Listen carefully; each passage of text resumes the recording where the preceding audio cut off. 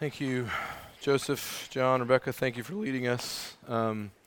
Welcome again to Midtown 12 South. Welcome to those joining us online, live streaming. I wanted to just reiterate something that Daryl said in the call to worship or in the announcements and say it again and just let you know that the joy of the leadership here, the joy of the staff here, the joy of the elders here, we are so glad that it is opening back up. I cannot tell you the bliss of hearing this room sing again and to see faces that I haven't seen in a year, to know that that we're coming back is a joy. However, it is also a joy that is will be stunted for a little bit. We will not be able to fully welcome all of our people back in until we have somewhere to take our children downstairs.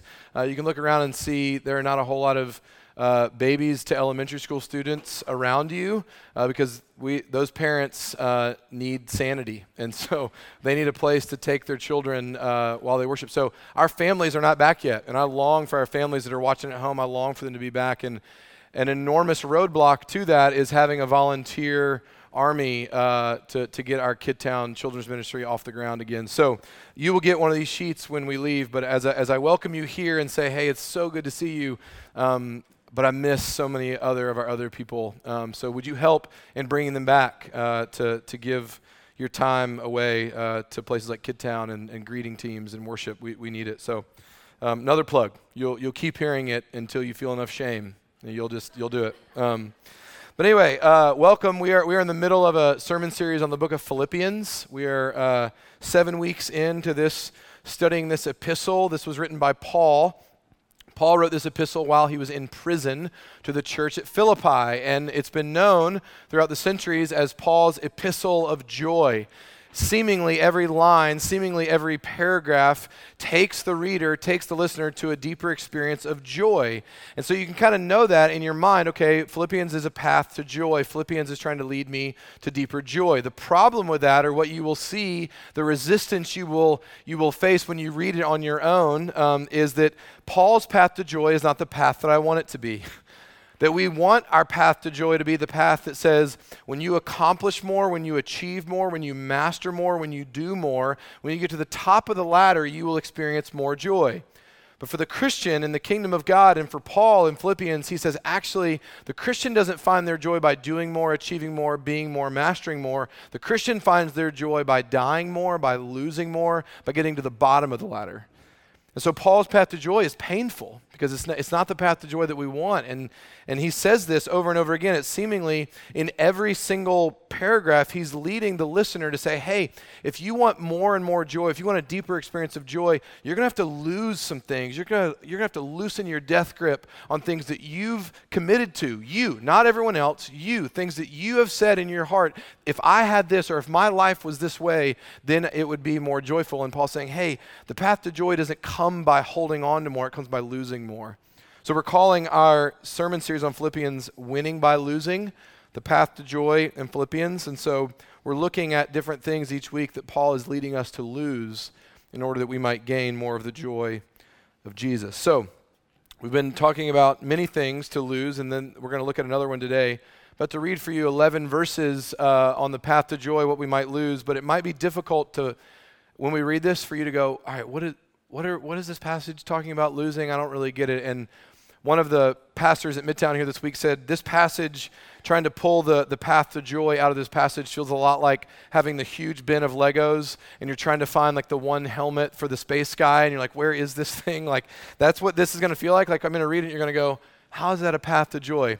Don't worry, I have found the space helmet, okay? And I'll show you, it will make sense, but you're going to read it first and go, I don't really see how this is a path to joy. What's he leading us to? So bear with us. But we are in Philippians chapter 2, starting in verse 19. It'll be on the screen so you can turn your Bibles. This will wrap up chapter 2 for us in our study. Paul says, I hope in the Lord Jesus to send Timothy to you, so that I too may be cheered by news of you. For I have no one like him who will be genuinely concerned for your welfare. For they all seek their own interests, not those of Jesus Christ. But you know Timothy's proven worth, how as a son with a father he has served with me in the gospel. I hope therefore to send him just as soon as I see how it will go with me. And I trust in the Lord that shortly I myself will come also. I have thought it necessary to send you Epaphroditus, my brother and fellow worker and fellow soldier, and your messenger and minister to my need. For he has been longing for you all and has been distressed because you heard that he was ill. Indeed, he was ill, near to death, distressed but God had mercy on him, and not only on him, but on me also, lest I should have sorrow upon sorrow. I am the more eager to send him, therefore, that you may rejoice at seeing him again, and that I may be less anxious. So receive him in the Lord and with all joy, and honor such men, for he nearly died for the work of Christ, risking his life to complete what was lacking in your service to me. This is the word of the Lord. So a strange passage, certainly a strange passage to preach on, to try to see the path to joy here. What was just read was a very common part of letters in the first century. When people would write letters, epistles across the world, across the Mediterranean to each other, they would always include sections like this. It's in every letter of Paul, what's known as his travel log, meaning, hey, recipients of this letter, I've written to you about Jesus, I've written to you about how I'm doing, I've written to you about what I'm calling you to do. I need to take a minute and tell you what I plan on doing next. I'm telling you what my plan is. These are my travel plans. These are my friends' travel plans. Prepare to meet my friends, Timothy and Epaphroditus. I'm sending them to you. This is like, sending someone your flight info. Like, hey, this is when they land and this is the flight time and you need to be prepared for this. I'm telling you the travel plans. Paul does this in every letter. I'm sending so-and-so to you and here's why I'm sending them to you. And also, I hope to see you again. He does this all the time. So why are we studying the travel log, the details of Paul's travel, and what does it have to do with our path to joy?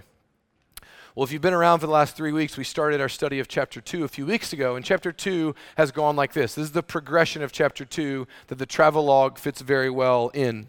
So the beginning of chapter 2, Paul says, hey, Philippian church, I want to lead you on how to be a beautiful community.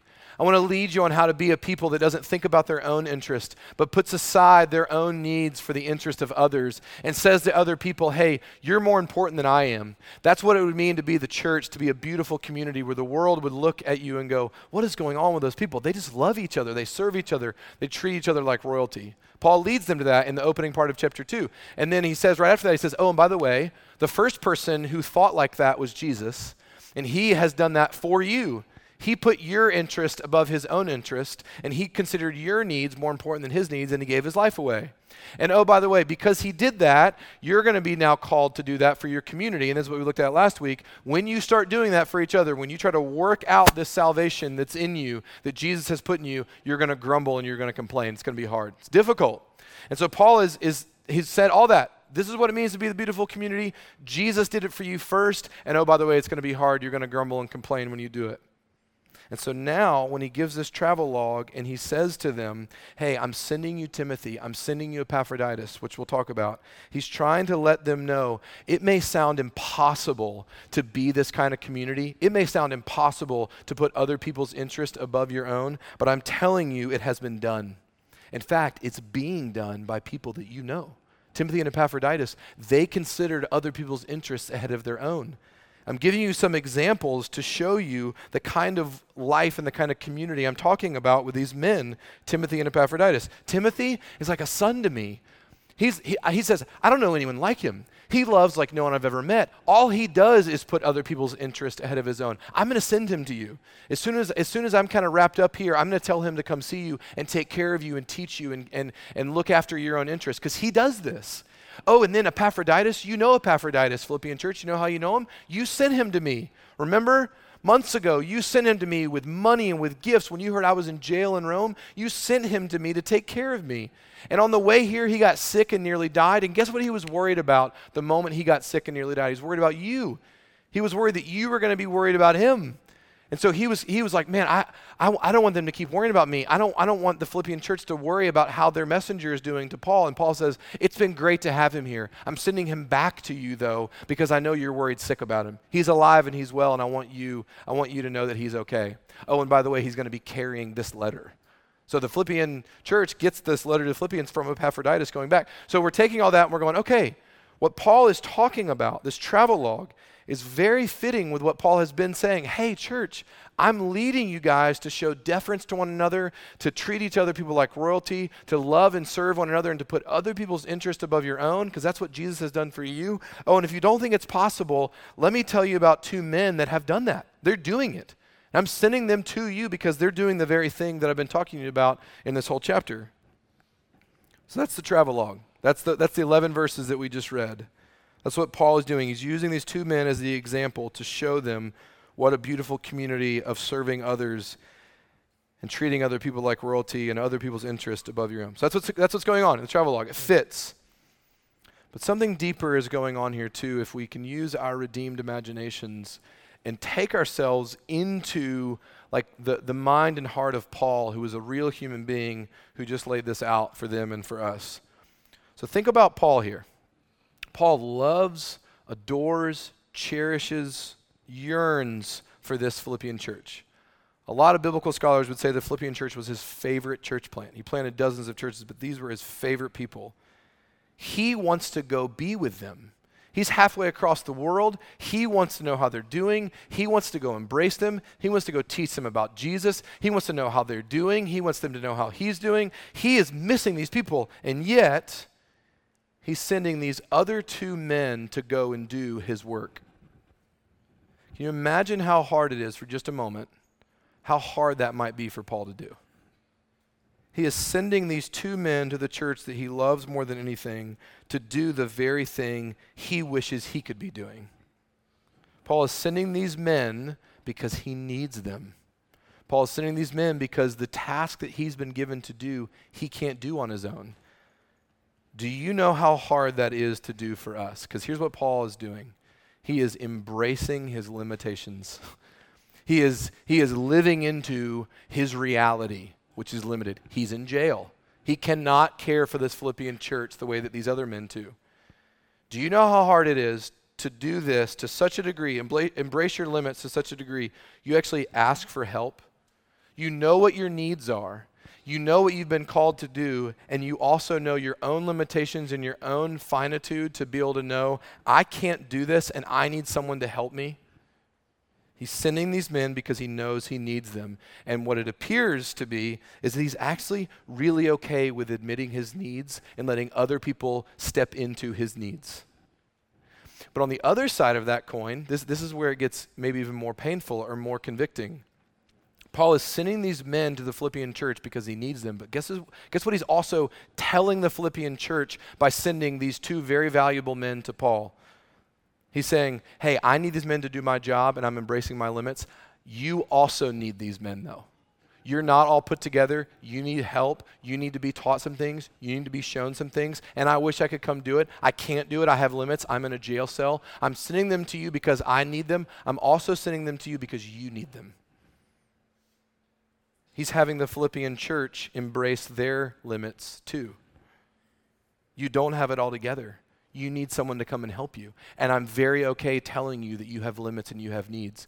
You have such limits and such needs. I'm sending you very valuable men to me. Did you hear what I said about Timothy? He's like a son to me. Did you hear what I said about Epaphroditus? Hey, Philippian church, you sent Epaphroditus to care for me. But I've been cared for now, and I'm telling you that your needs are actually more important than my needs, and he needs to come back to you. He's calling the Philippian church to step into their needs by saying, you can't do this without the help of these men, and I can't do this without the help of these men. So here's what I want to back up and take in as we let this passage marinate in us this morning. Paul is embracing his own needs and his own limits, and he's calling the Philippian church to do the same. Both things are happening. Both sides of the coin are happening. Paul's saying, I have needs, and I'm willing to accept them and be okay with that. And you have needs, Philippian church, and you have things that you are not doing right and that you need help with. And I'm calling you to accept your own needs and your own limitations. This is biblical community. This is what it means to be a part of a body of believers. It's Paul saying to the Philippian church, to the Midtown church, that to be a community with other people, biblically speaking, means this: I have needs and you have needs. I need you and you need me. And only when both of those things are held at the same time can community happen. can real, beautiful, true, biblical community happen. Guess what starts to happen when both things are on the table? I need you and you need me. I have needs and you have needs, and we're both coming to the table admitting that place. Really powerful things begin to happen. People are willing to go so far for the other person because what they also know is you would come the same length for me. Really powerful examples of sacrifice and laying lives down and having no limits on your love and having really healthy understandings of your own limitations and also being able to step into other people's needs. All of that happening, swirling together is biblical community. Really beautiful stuff gets to happen. You know how I know that? Look at what's going on with Paul. I want to put this in like really practical, factual terms for you. Think of the journey of Epaphroditus for just a moment. Epaphroditus has traveled from Philippi, northern Greece, to Rome to visit Paul. And he's brought with him tithes and offerings from the Philippian church, traveled across the Mediterranean, 800 miles. It's like walking from here to Washington, D.C. for one guy to go, hey, this guy, this is our father in the faith. He needs us. He's in jail. He's all alone. Let's collect some money. Let's send him some gifts and some tithes. We need to step into that. And Epaphroditus goes, I'll go. Where do you need me to walk to? Rome? Great. Been meaning to go. Like he is so willing to lay his own life aside and take a journey across the Mediterranean for one guy. And then we're told, Paul just told us in this passage, hey, I know you heard this through the grapevine, but Epaphroditus got sick on the way over here and he almost died. And he got here and we prayed to God that God would heal him, and God did. So this man was willing to travel, willing to suffer, almost died in service to Paul. And then, and this is like, think about the humanity of this. We have no idea how long Epaphroditus was in Rome before the writing of this letter, but he gets better. Paul restores him to health. He prays for God to heal him, and he does. And they're joyful, and he's with Paul. He's not letting Paul, be so lonely in jail. And then Paul says to him, "Hey, Epaphroditus, yeah, I know what you just did for me. Thanks for that. Appreciate it. But the Philippian church, I can only imagine, is worried sick about you. You got to go back." And he goes, I'm sorry, what was that, Paul? 800 miles on foot? And he goes, yeah, you need to go back because they're dying out of stress for you. Like, you need to go back and let them know you're okay. And by the way, take this letter to them that will encourage them. And Epaphroditus goes, okay. He walks 800 miles in one direction and then turns around and does the same thing to go back for the sake of the church in Philippi. Do you have someone who's willing to walk 800 miles for you? Let me ask you this way. Do you have someone that you would walk 800 miles for? Because that's the kind of thing we're talking about here. That's the kind of community when I have needs and you have needs. I need you and you need me. And when all of that, when there's a level ground where we all are needy and we're all broken and we all have needs that I have limits that I have to embrace, but so do you. And we get to step into each other's needs. This is what people do. When they catch the fire of this, biblically speaking, they go, there's no distance I wouldn't walk for you. I will travel across the known universe. I might even get sick and almost die. I'll journey through all by myself for you. And we hear that and we all go, God, I want to belong to a people like that. I want that in my life. Where is that community where people would, I can barely get people to walk up the street and meet me at Tap Room. I can barely get people to take an hour off and go, hey, I'm lonely, it's like, this dude was willing to walk across the Mediterranean. I'm sure he drank beer with Paul when he got there, okay? I know. This is the kind of thing that people do. Where is it? Where is this? Why don't we have this kind of community? I need you and you need me, and when those two things are held in tandem together, precious kinds of things happen out of that place. Part of the problem is that we don't really know what community is. We've tried to do community just for community's sake. And community for community's sake is a really bad idea because people are messy and people are going to hurt you. People are going to betray you. People are going to wound you, and you're going to wound other people. And at the end of the day, when I come to community just for community's sake, here's really what that means. I'm lonely, and I need you to fix that.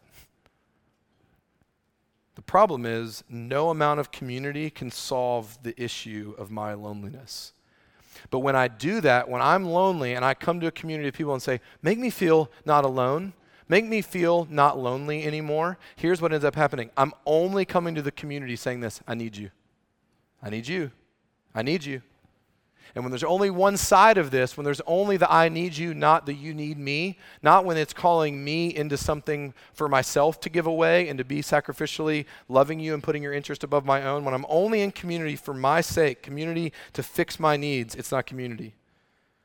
Stanley Hauerwas, who's a Duke Divinity professor, former Duke Divinity professor, some people say he's the most quoted theologian in America, rightfully so. He's brilliant. He says this: you can't just make community up. You can only discover that you need each other because you're in danger. We have plenty in our life that indicates that we are a people who are in danger and need help, but we numb it and ignore it, and we're not quite sure what the real dangers are. So here's what he's saying. Community gets built out of a place of mutual need, and that need comes from an awareness that we are in danger, real danger. But here's what ends up happening. We maybe know that subconsciously. Community comes when we're in real danger and we really need each other. But because we don't really know what the dangers are, we end up making the dangers up. And here's what I mean. We end up doing things like culture wars. So we can have a common enemy that we can just fake bind ourselves together and feel like we belong to something and feel the intimacy of something. But really we've made up an enemy to give us some fake intimacy. And so we're in danger of the culture or the politics. And so whatever side you're on, I'm not even picking sides. I'm just saying we end up creating dangers and creating enemies so that we can feel like we're fighting something, and now we feel like we're united on something. When real biblical community is the commitment from every party that says, I'm actually in danger without you, and you're in danger without me, because guess what we are most in danger of? Ourselves. And so I need you, and you need me because you're a threat to you, and I'm a threat to me, so I need you. That's what's happening with Paul and Timothy and Epaphroditus and the Philippian church here. This is what's going on in the travelogue. Paul is saying, I need these men. I can't do this on my own, and that's really hard to admit. I need them. I need them. But here's also what he's saying. You need them too. You need me to send them to you. And Philippian church, that's hard to receive. I need you and you need me. That's what's happening with all of these parties. And you have the men here, Timothy, Paul, Epaphroditus, Philippian church. They knew the dangers they faced, like real dangers, and it was not Roman culture. They were not battling Roman culture. Roman culture was actually trying to kill them. But Paul's not talking about that. He never talks about that in his letters. They're in danger of having their lives threatened, danger of being ostracized from their communities, danger of their own pride and vainglory, which we looked at a few weeks ago, the danger of their constant grumbling, which Paul addressed last week. Those are the real dangers. You're in danger. You're a danger to yourself. They know their need. And because every party knows their need and every party knows the real dangers, this is what's produced. They're willing to risk their lives for each other. True community, Stanley Hauerwas just told us, comes from a joined awareness that we are all in real danger. Therefore, we need each other. This is why we love the Avengers. If you haven't seen it, you're not a Christian. Because here's what it is: a real community. It's real community. Because here's what they're all saying: I've got gifts that you don't have. You've got gifts that I don't have. And one of the things that I know is true is we are all in danger. Sure, we're in danger out there to Thanos, and all that is real. And there's darkness, and there's evil, and there's sin, and there's sickness. But here's what they also all know: we can be a danger to ourselves here. We've got pride, and we've got ego, and we've got to call each other out, and we need to keep each other sane because we are in danger. And so they all use their gifts for the common good.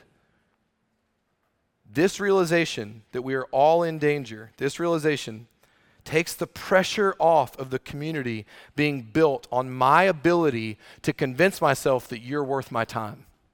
Like, dance for me, clown. Like, do something that makes me feel a certain way. And if this community scratches all my itches and makes me feel a certain way all the time, then I'll give myself to it.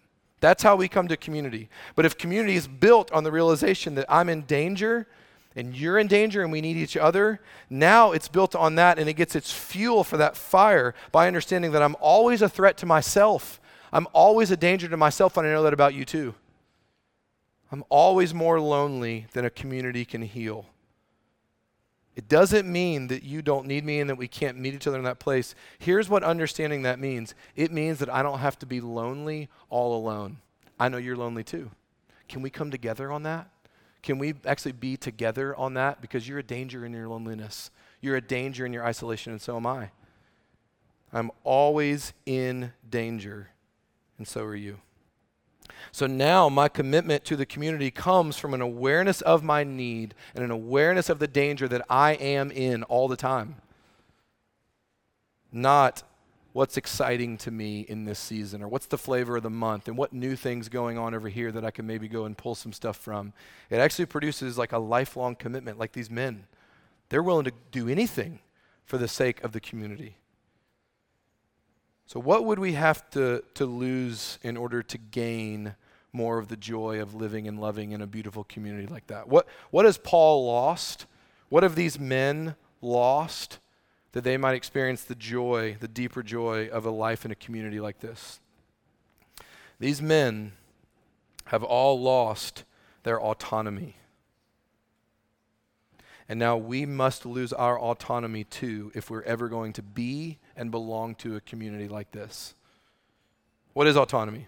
Well, the word, auto, self, nomos, law, self-law, self-government. The autonomous person creates his own value system and then establishes his own norms and laws and is subservient to the things that he or she has stated are the right rules for living, and then is answerable and accountable only to self. That's what autonomy means. Self-law, autonomos, self-governing law. And just FYI, all of us want that. This has been the problem with humanity since the Garden of Eden, that the original sin was a declaration of autonomy. I don't answer to anyone but me. I know what God said, and I think I could do it better.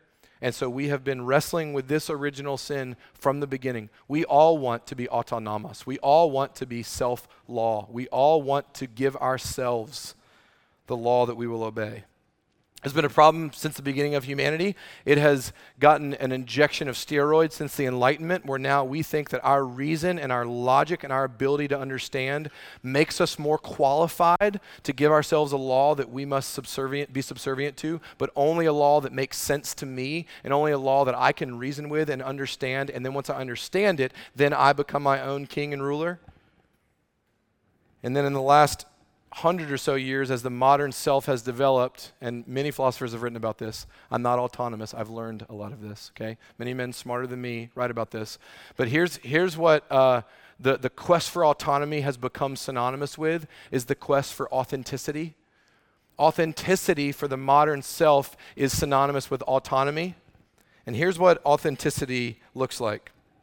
And follow this with your enlightened mind for a moment, okay? Here's what it means. It means I've declared that I will not submit myself to herd morality.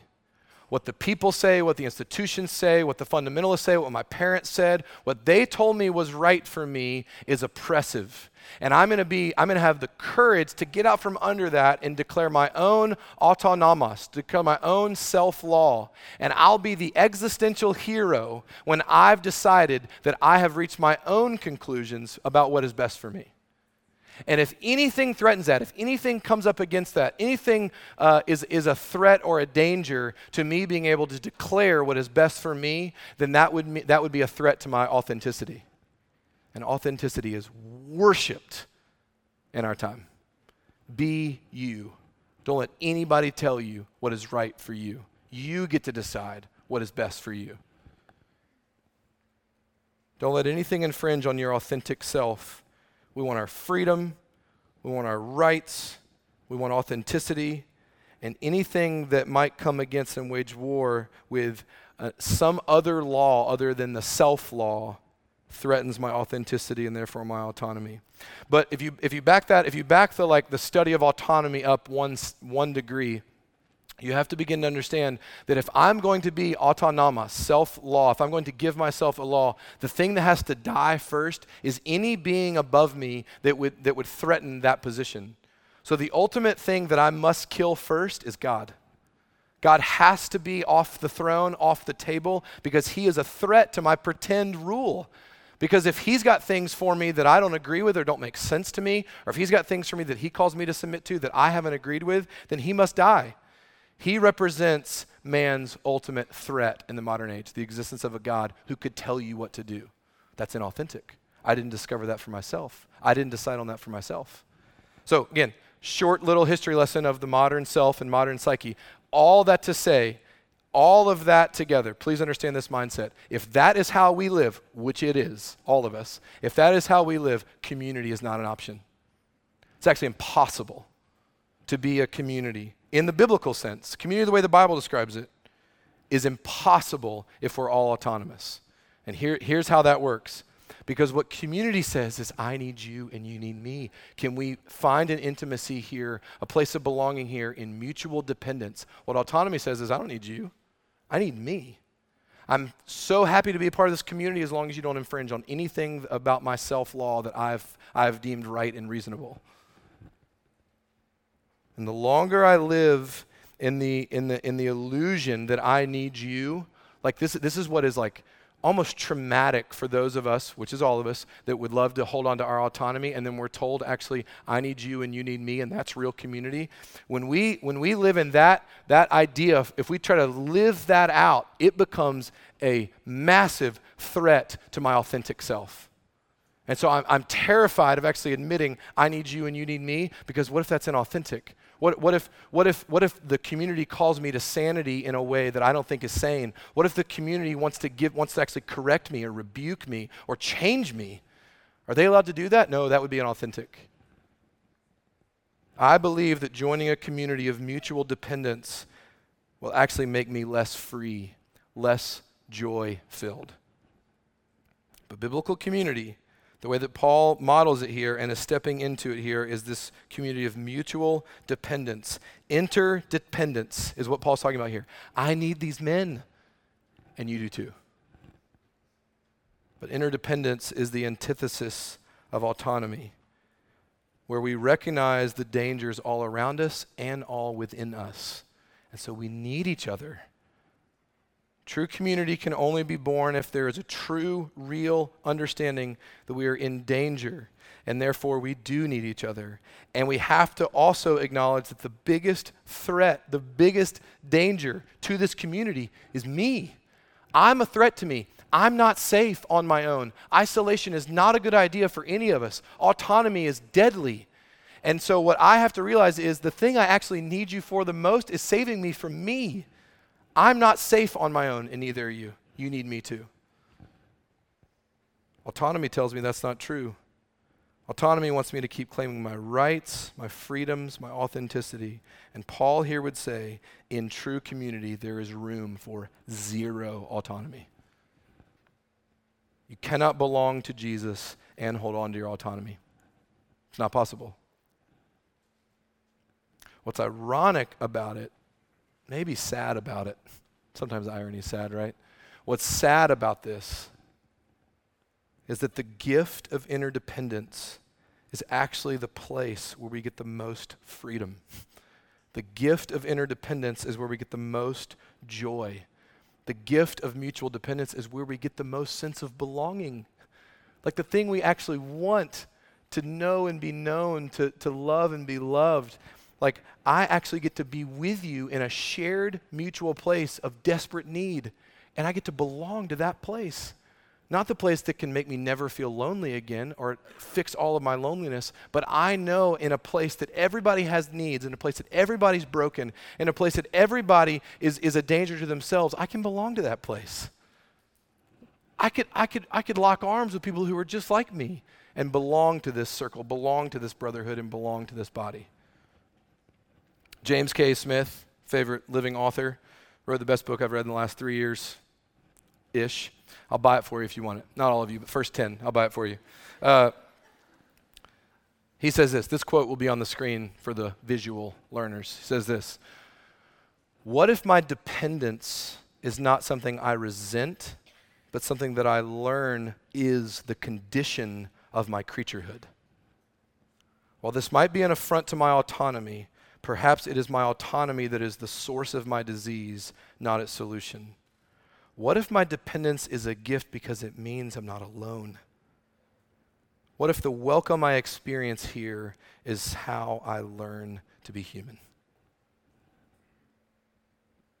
What if my dependence is not something I resent, but something that I learn is a condition of my creaturehood? What if interdependence is how I started to put my autonomy to death? And I began to experience the bliss and the joy and the welcome and the belongingness of, dare I say, an authentic community. Like a real community. Not the modern version of authenticity, but real, like an authentic place where we all belong because we all have the same needs and we're all a danger to ourselves.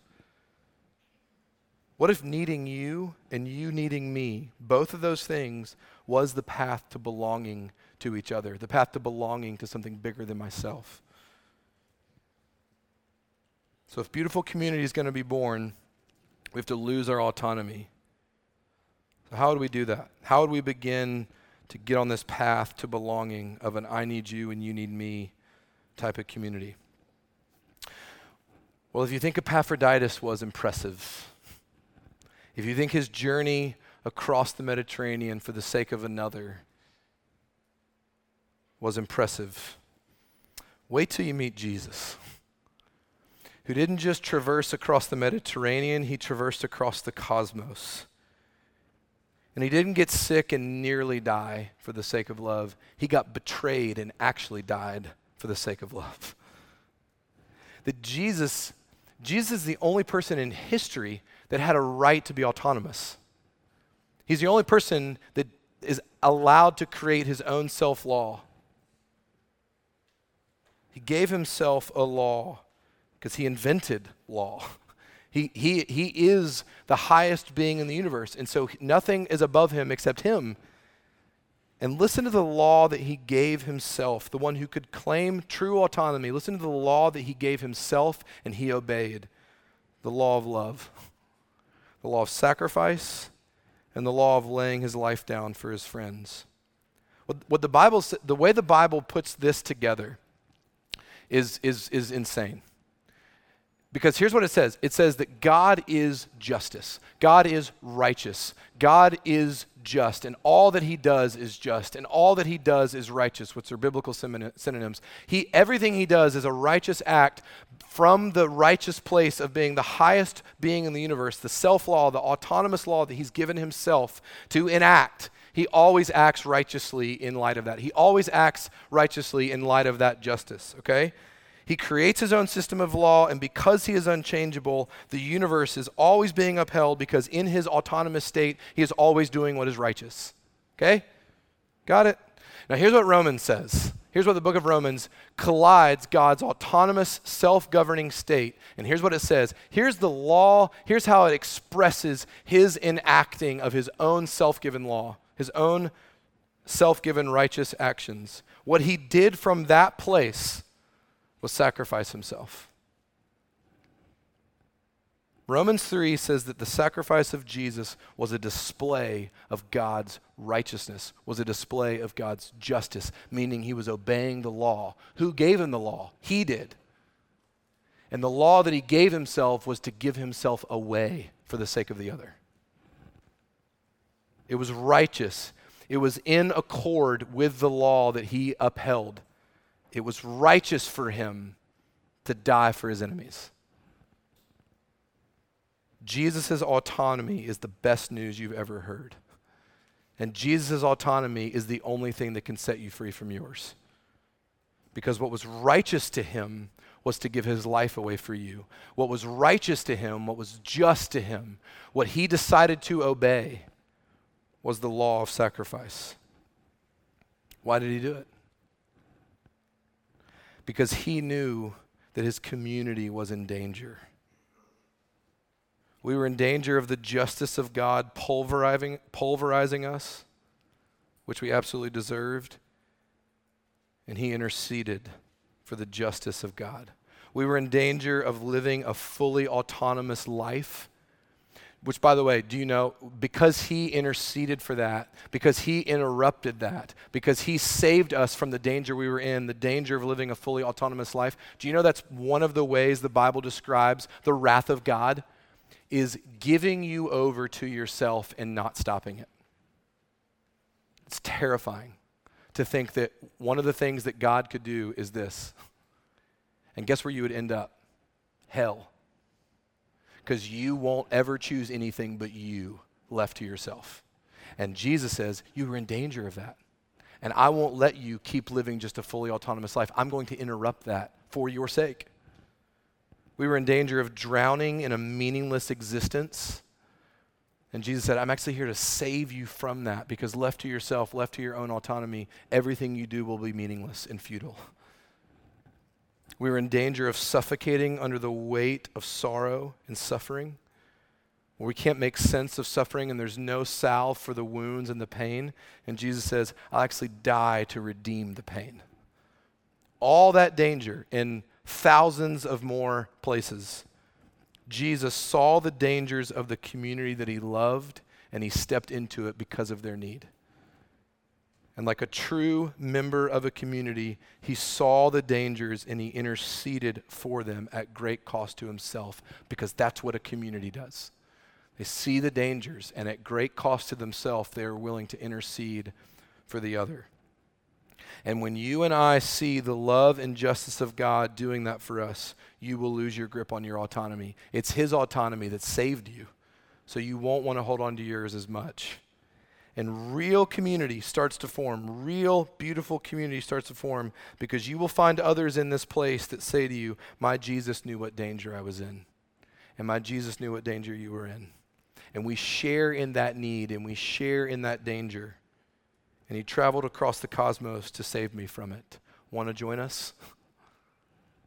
And here's what he says to you after saving you. Here's what he says to you. And it is a little bit like a jolt to the pride, but I hope you hear it like an invitation to freedom. Here's what he says to us in the book of 1 Corinthians when talking about this idea. This is what he says.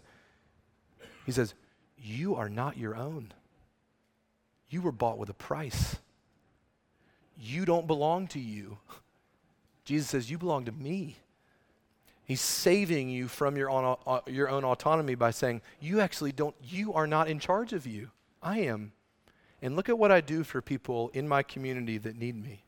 Look at where I rule from. Look at how I give of myself. Look at how I interpose myself. Look at how I save my brothers and sisters from danger. You're not your own. You belong to him. And so if that's true, I don't have to be afraid to admit my need to you. I also don't have to be afraid to admit that you need me. Because we both need Jesus desperately.